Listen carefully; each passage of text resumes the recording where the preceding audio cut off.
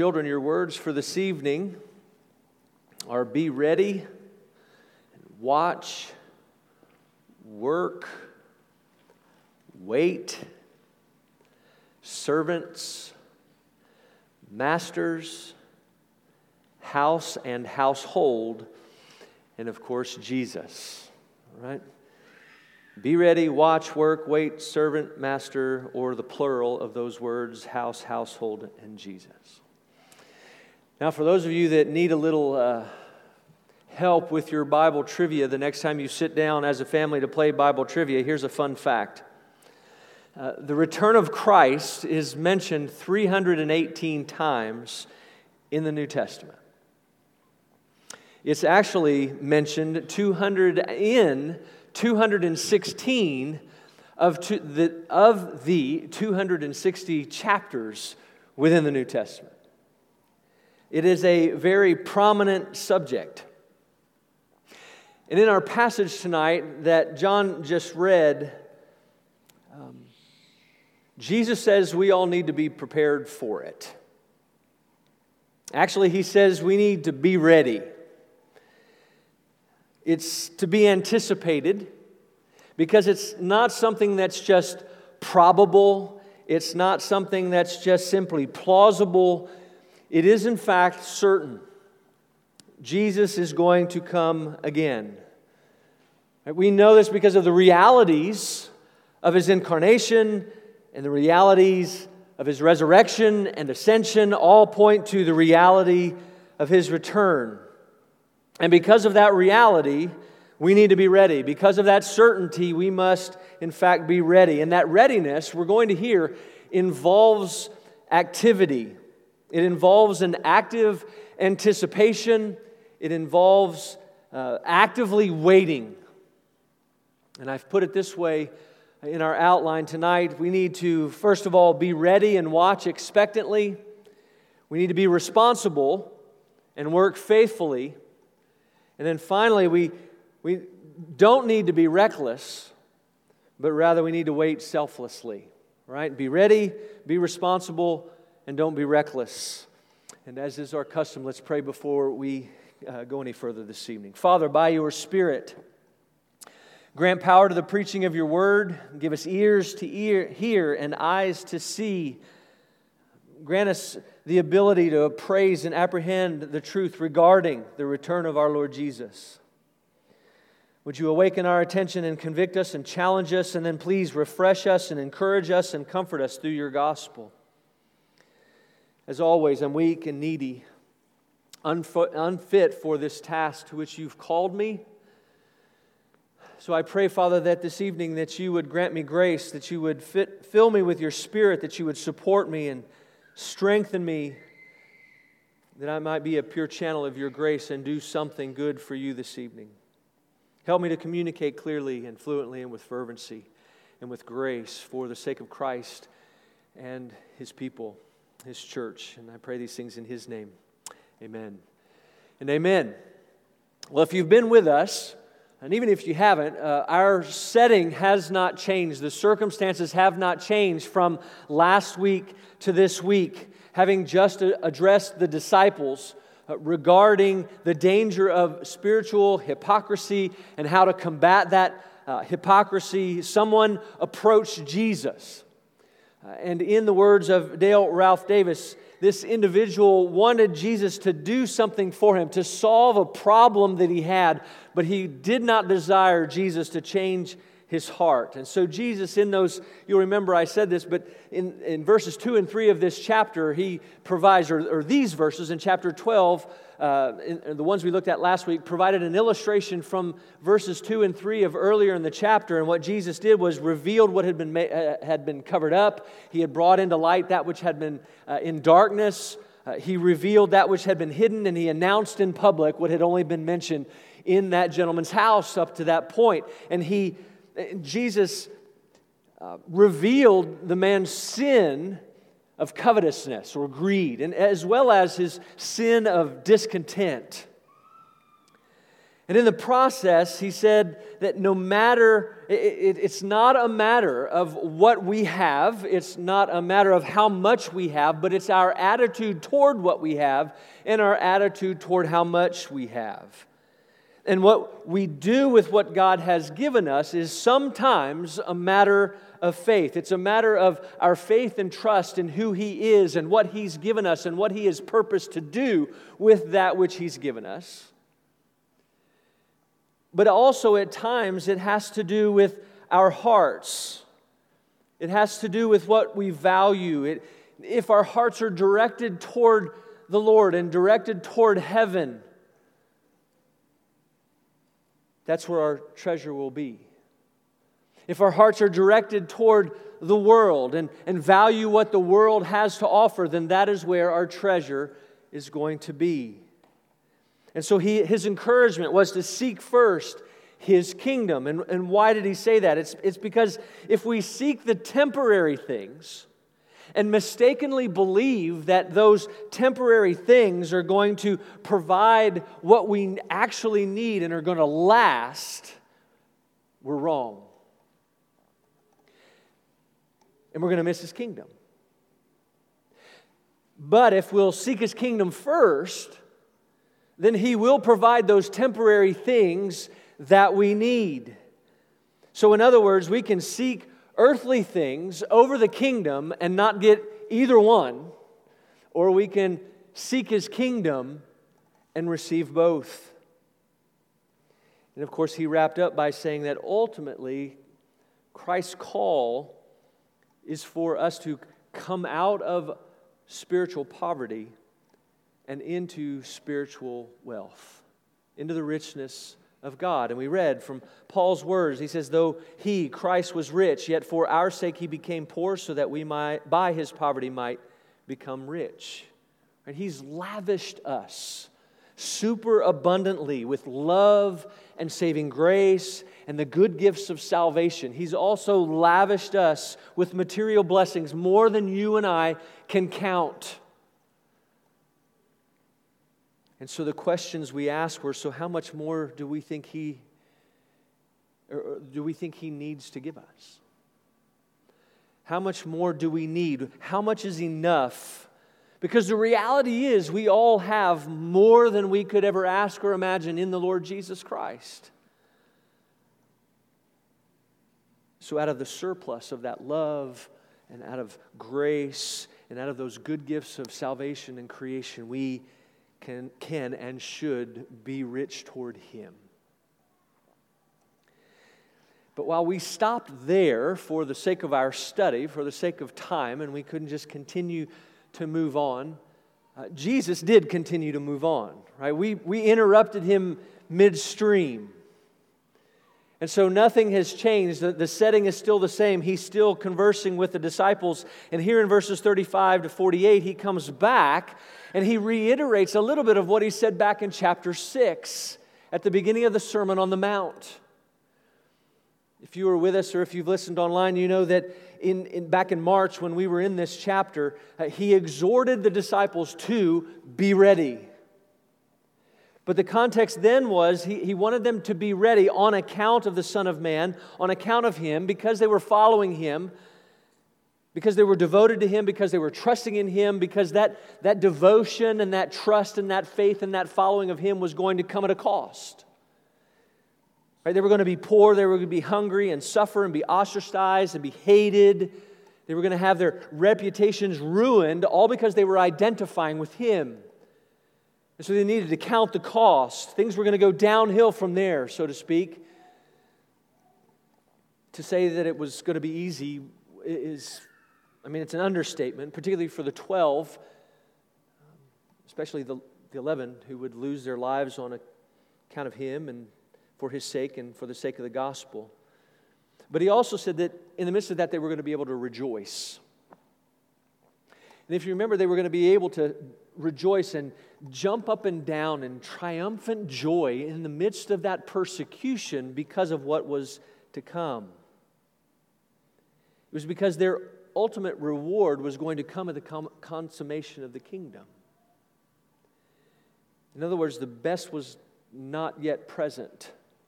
The best was yet to come. They weren't to rest in that which was immediate and temporary. They were to rest in what was delayed and yet eternal. And so here in chapter 12, the exhortation is much the same. Jesus has made it clear and had made it clear, right, that the kingdom had been announced. The kingdom had been inaugurated. The kingdom was here. And it wasn't going to be earned or merited or even built by the citizens of that kingdom. The kingdom was something that the citizens were to receive. It was something that was going to be given to them. And so in verse 31, he told the disciples last week, as citizens, they were to seek that kingdom, as we've already said. They were to set their hearts and pursue the kingdom. They were to submit themselves to His kingship, His lordship, where He would reign, and they would submit to that reign, and where they lived and where they worked, where they worshiped. But He also made it clear that while the kingdom had been initiated, it hadn't yet been consummated. It was not yet in its full and final and complete form. That was yet to come. In other words, while the kingdom was now, it would be complete later. And that consummation would take place upon His return. And until then, He said they needed to be ready and watch expectantly.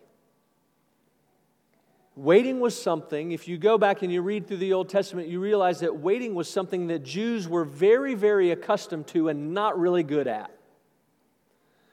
And we don't give them a hard time because we don't do it well either. We don't like to wait. Because what happens is prolonged waiting begins to breed complacency and apathy and discouragement and despondency.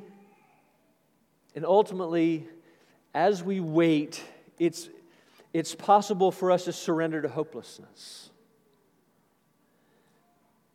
And so Jesus used two parables in verses 35 to 40 to deal with this struggle with waiting and to encourage readiness.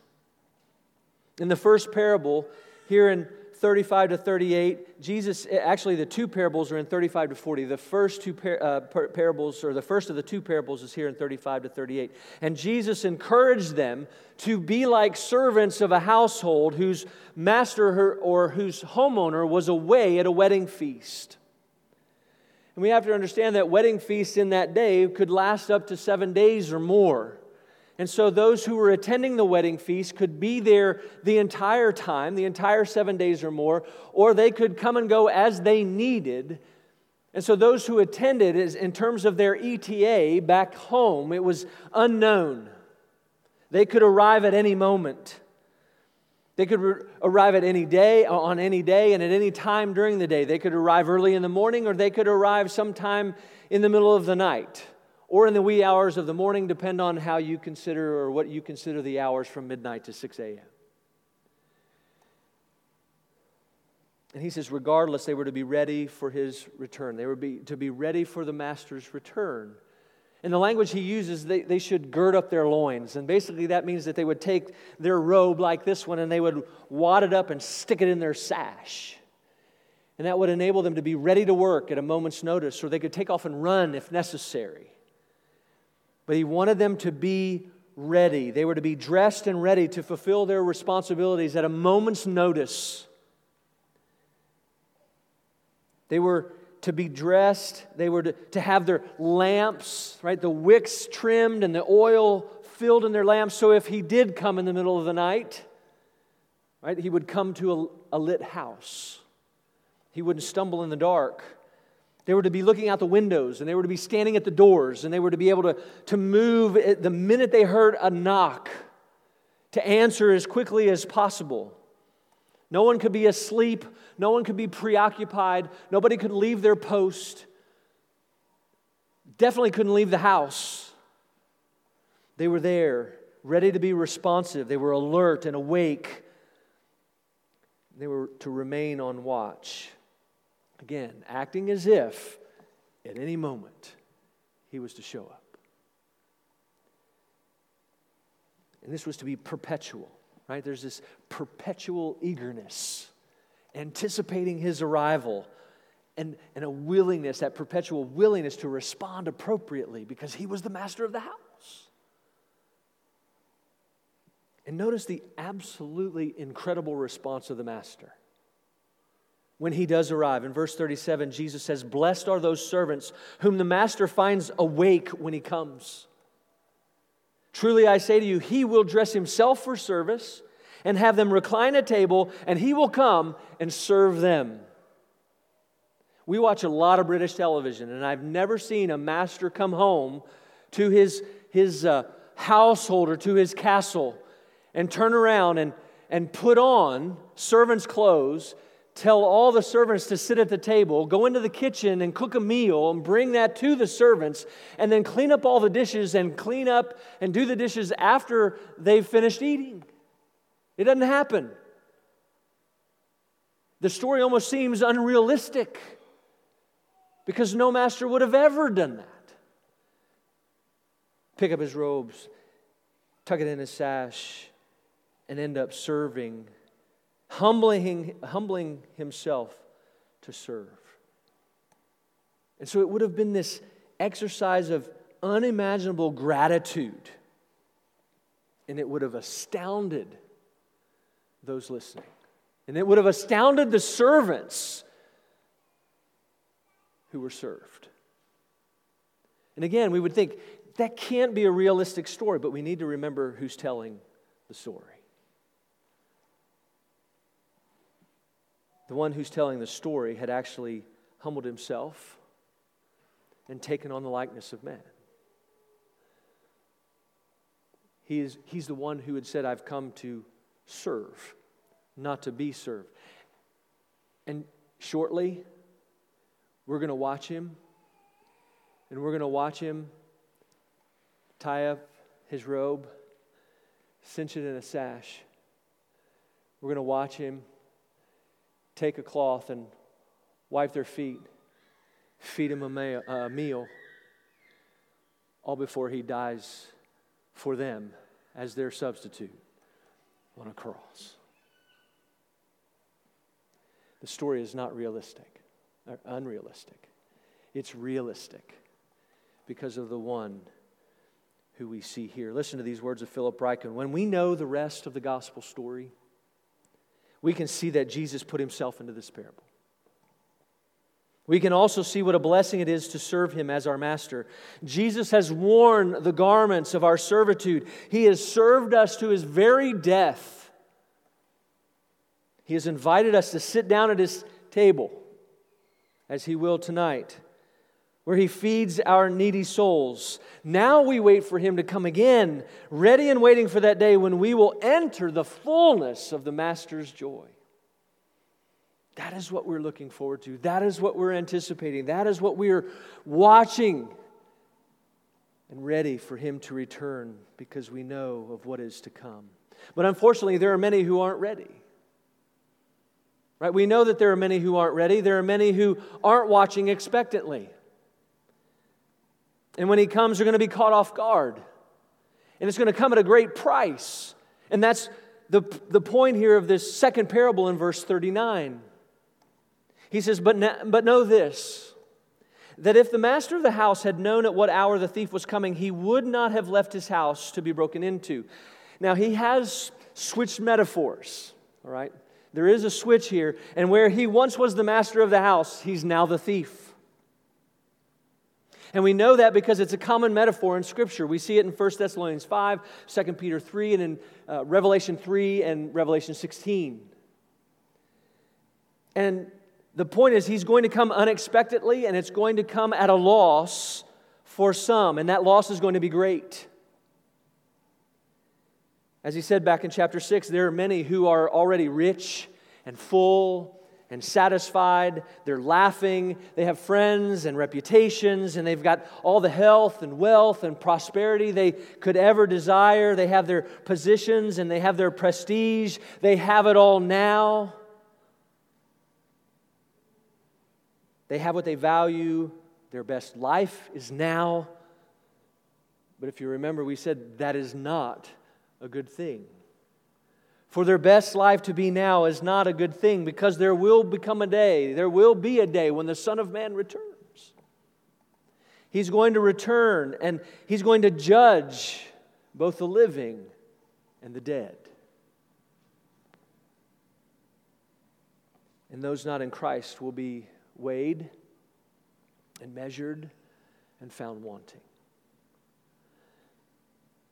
They will discover that they have what they valued, or that they have placed their value in the wrong things, and their lack of trust in Him and their lack of looking to Him for their salvation, and will ultimately lead to His not professing them before the Father.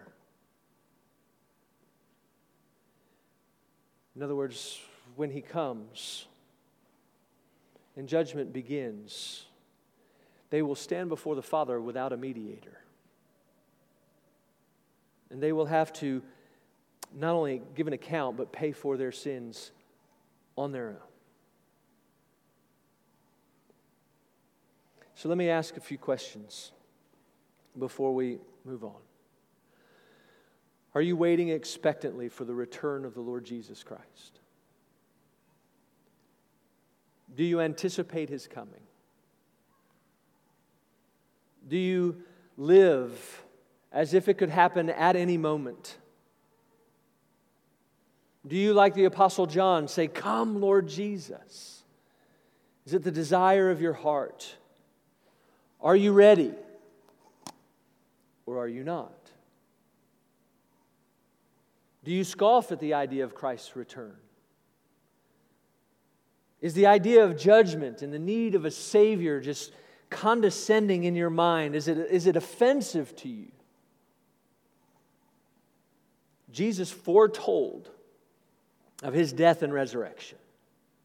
And He died and rose again. He also foretold of His coming again.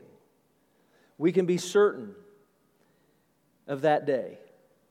And there will be great rejoicing for those who have placed their faith and trust in Him. But it will be a day of devastation for those who aren't. The consequences will be permanently fixed.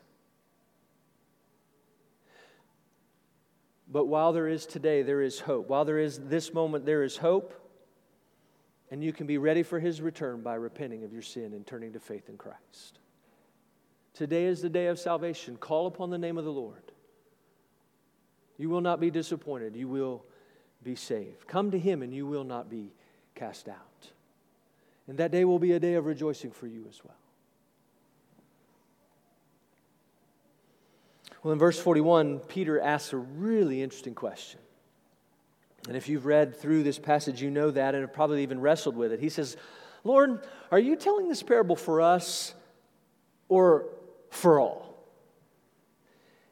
And there's a great deal of debate, no doubt, regarding who's He talking about, right? We think, okay, now is He talking about everybody in the crowd, and then, or is He talking about the disciples for us, and then is for all of the crowd, or is the us, the 12, and all the disciples? I fall on the side of it's the disciples and the 12, because we look back at verse 22 and He's been talking to the disciples and we haven't seen that change. And about what follows, but a good argument might convince me otherwise, and so if you have one, that's fine. But notice what happens here. The ambiguity of the question isn't helped by Jesus' response, really. Because He doesn't answer the question specifically, but what He does do is ask a question in return, which, that's just what He did. Right? He would ask the question and put them on a spot. So as He did, He did what He often does, and so as He asks the question, He moves from exhorting them to be ready to being responsible. And so they move from watching to now, He moves from watching to working. So He says, be responsible and faithfully work. Look at verse 42. He says, who then, is the faithful and wise manager whom his master will set over his household to give them their portion of food at the proper time. Blessed is that servant whom his master will find so doing when he comes. Truly, I say to you, he will set him over all his possessions. Now, he's returned back to the original metaphor, but he's added a character in the story. And that character is a household manager who basically was a slave, or another servant, but a servant with authority. And this manager had been given the responsibility of the other servants, particularly in regard to the meals. While the master was away, this household manager was to make sure all the other servants received their allotment for food. In other words, he was responsible for making sure everybody was fed while the master was gone. He was a steward of the food. And simply put, Jesus said that if this faithful and wise steward did his job well, he'd get a promotion. And the fact that Jesus doesn't answer the question specifically allows us to have a couple of applications that we can look at. The first applies to all the disciples in general. Jesus is telling all of them, if we see it this way, Jesus was telling all of them to be faithful and wise stewards of the gifts that the Lord had given them in the midst of the already and the not yet. All of the spiritual blessings, all the physical blessings, and all we have to do is look back at what he's been teaching since chapter 10 to be really practical and to get an idea of what he's speaking about. Right? Remember, loving our neighbor, spending time with Jesus and listening to His Word, praying, living consistently, rejecting and combating hypocrisy, being rich toward God, laying up treasures in heaven, giving what we have an extra to those in need. So whether it's the blessings of faith or the blessings of the knowledge of truth or of knowing and being known by the Father or being in the presence of Jesus or our time or our money or our material possessions, they were all gifts that were to be used faithfully and wisely for themselves, but also for the sake of others. In other words, they weren't to sit idly by waiting expectantly, right? Watching expectantly. They were to be faithfully involved. And the second applies just specifically to the 12. So we have all the disciples in here. The second application would be for the 12, right? For those, or at least the 11, right? But it's important that Judas be there, and we'll get to that in a minute. But particularly for the 11. Right, they were the ones upon which the foundation of the church would be laid. Right, they were the ones that the church were going to gather around and to hear their teaching as the church was being formed in Acts 2. They were the ones whose teaching was going to be the once for all faith handed down to the saints. And so not only were they responsible for the same blessings as the other disciples, but they were responsible to feed the other servants within the household of God. They and the elders and pastors who would follow them as they were given the authority of the local church or to serve the local church as under-shepherds. And as well as those that would come alongside them and would teach doctrine and things of sound doctrine. They all had the responsibility to give their care and to make sure that others had their portion of food, the Word of God, at the proper time. In verses 43 and 44, and in verses 43 and 44, Jesus was clear that when He returns, those who are being faithful and wise in their stewardship of those gifts would be given more responsibility in the life to come. Again, a fascinating thought, is it not? Serving here and serving in between the already and the not yet. Faithfully serving the kingdom, and when the king returns, Not moving to a position of, again, being idle in the kingdom, but serving in the kingdom. The serving continues.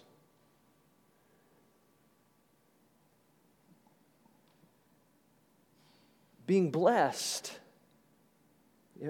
being faithful and wise now would lead to being blessed and serving in the kingdom of the not yet. And brothers and sisters, here in the West, we've been blessed not only with excess in the material things that we possess, but we've been given the extraordinary privilege of being free and having the unhindered access to the Word of God.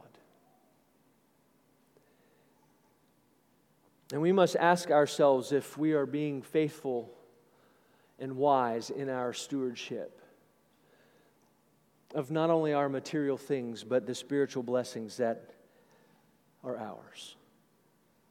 Are we good stewards? Are we using all that God has given us for our growth in godliness and using it to our advantage? And are we using it for our neighbor's advantage? Or are we squandering the gifts that He's given us? Do we take advantage of the spiritual freedoms we have, or do we take them for granted? Do we seek to give out of that superabundance of money and possessions and access to the gospel and the Word of God to those in need, or do we hoard it all for ourselves? And elders and small group leaders, Bible study leaders, we must ask, are we feeding the sheep of God? Are we making sure that everyone who's a part of our community of faith is receiving their allotment of the food of God's Word? We're called to be faithful and wise in our nourishment of this congregation. If He came back today, would we be found faithful? Today, the answer is yes. May it always be that way for us. So the exhortation has been to be ready, watch expectantly, be responsible, work faithfully. And in verses 45 to 48, he says, don't be reckless. Right? Wait selflessly. He says, but if that servant says to himself, my master is delayed in coming, and begins to beat the male and female servants, and to eat and drink and get drunk, the master of that servant will come on a day when he does not expect him, and in an hour he does not know, and will cut him in pieces and put him with the unfaithful. And that servant who knew his master's will but did not get ready or act according to his will receive a severe beating. But the one who did not know and did what deserved a beating will receive a light beating. My daughter called this week and shared an experience that she had at work in her new job. She and another new hire were the only ones left in the office late one afternoon.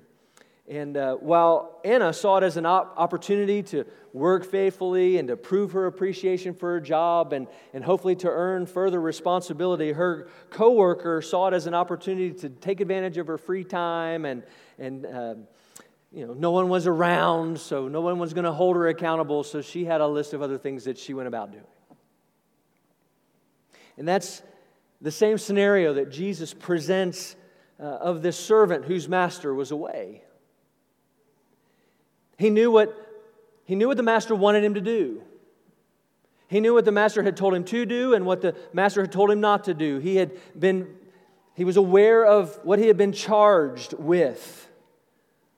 But rather than fulfill the master's will, right, the servant began to do what he wanted to do. And he took advantage of the master's absence. And not only did he take advantage of the absence, but instead of taking the allotment of food and drink that he was to give to the other servants, he ate it and drank it himself to the point of excess, where he's laying on the floor, sloppy drunk.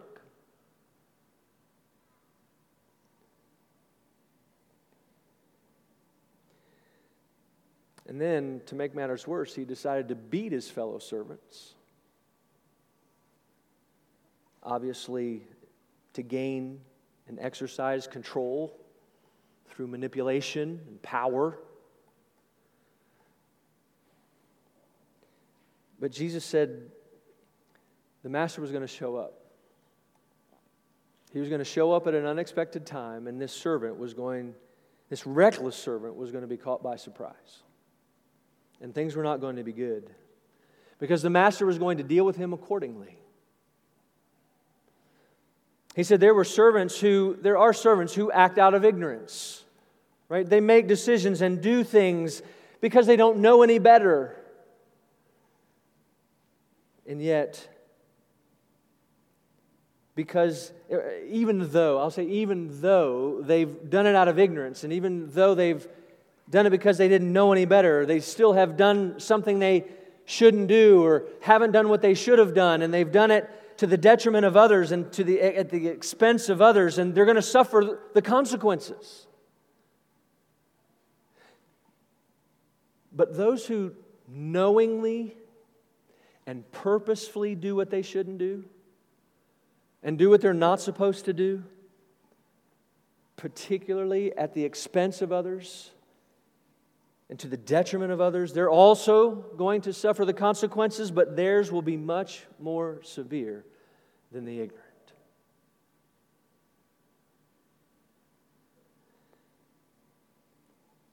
In other words, the Lord is going to be perfectly just. And His punishment will always fit the crime. The more a person knows, the more that will be required of them. And why is that? Because the treasure of the gospel is to be valued and protected. It is a pearl of great worth that has been entrusted to us and should be treated as the treasure that it is. And living in a way that is contrary to the gospel, and living in a way in which we're participating in and celebrating that which, or for which Christ has died, that's not going to be tolerated. And Christ will not be mocked.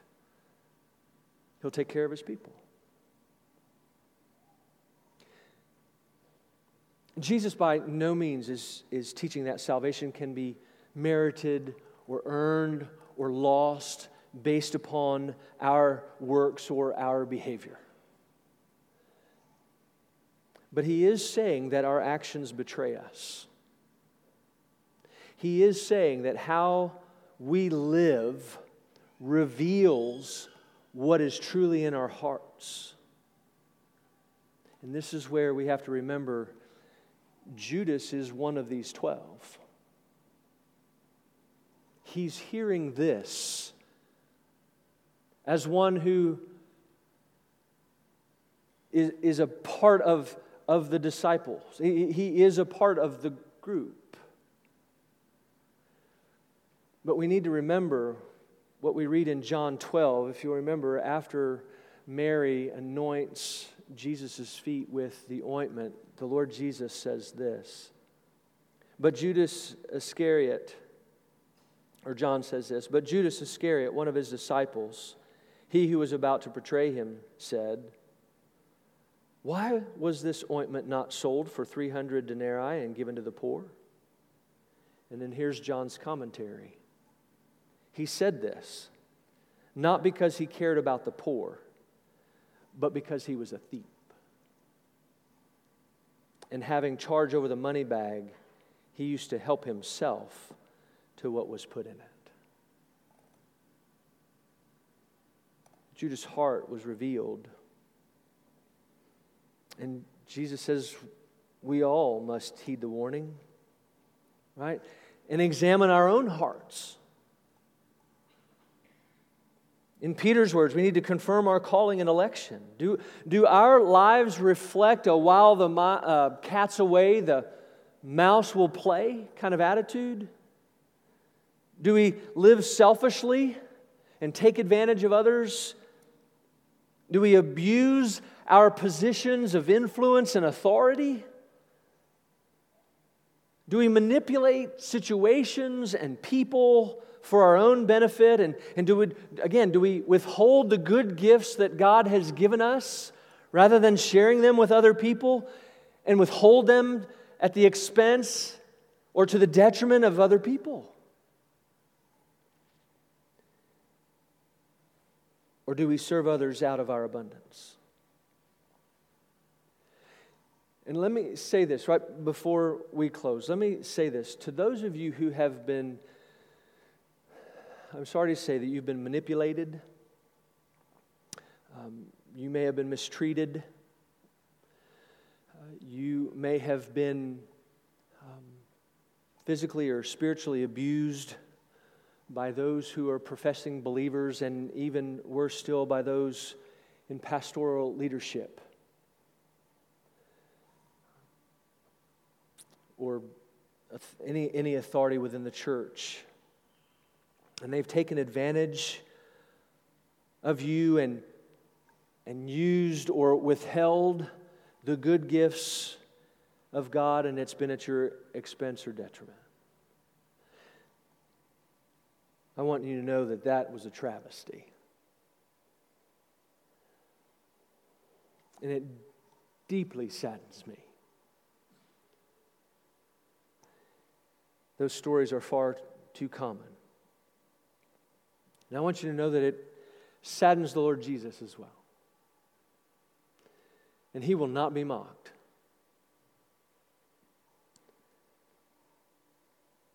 And while those who have perpetrated those offenses against you may continue to serve in capacities, the same capacities, they're in those same positions, and it seems as though somehow they've avoided the consequences of their actions. Rest assured that what they've done has not been forgotten, nor have their actions been forgotten. And the Lord Jesus says, everyone to whom much was given, of him much will be required. And from him to whom they entrusted much, they will demand the more. Let me say to you, to find your solace and rest in Christ, He will bind up the broken heart. He will bind up your broken heart. And He will justly deal with those who have hurt you.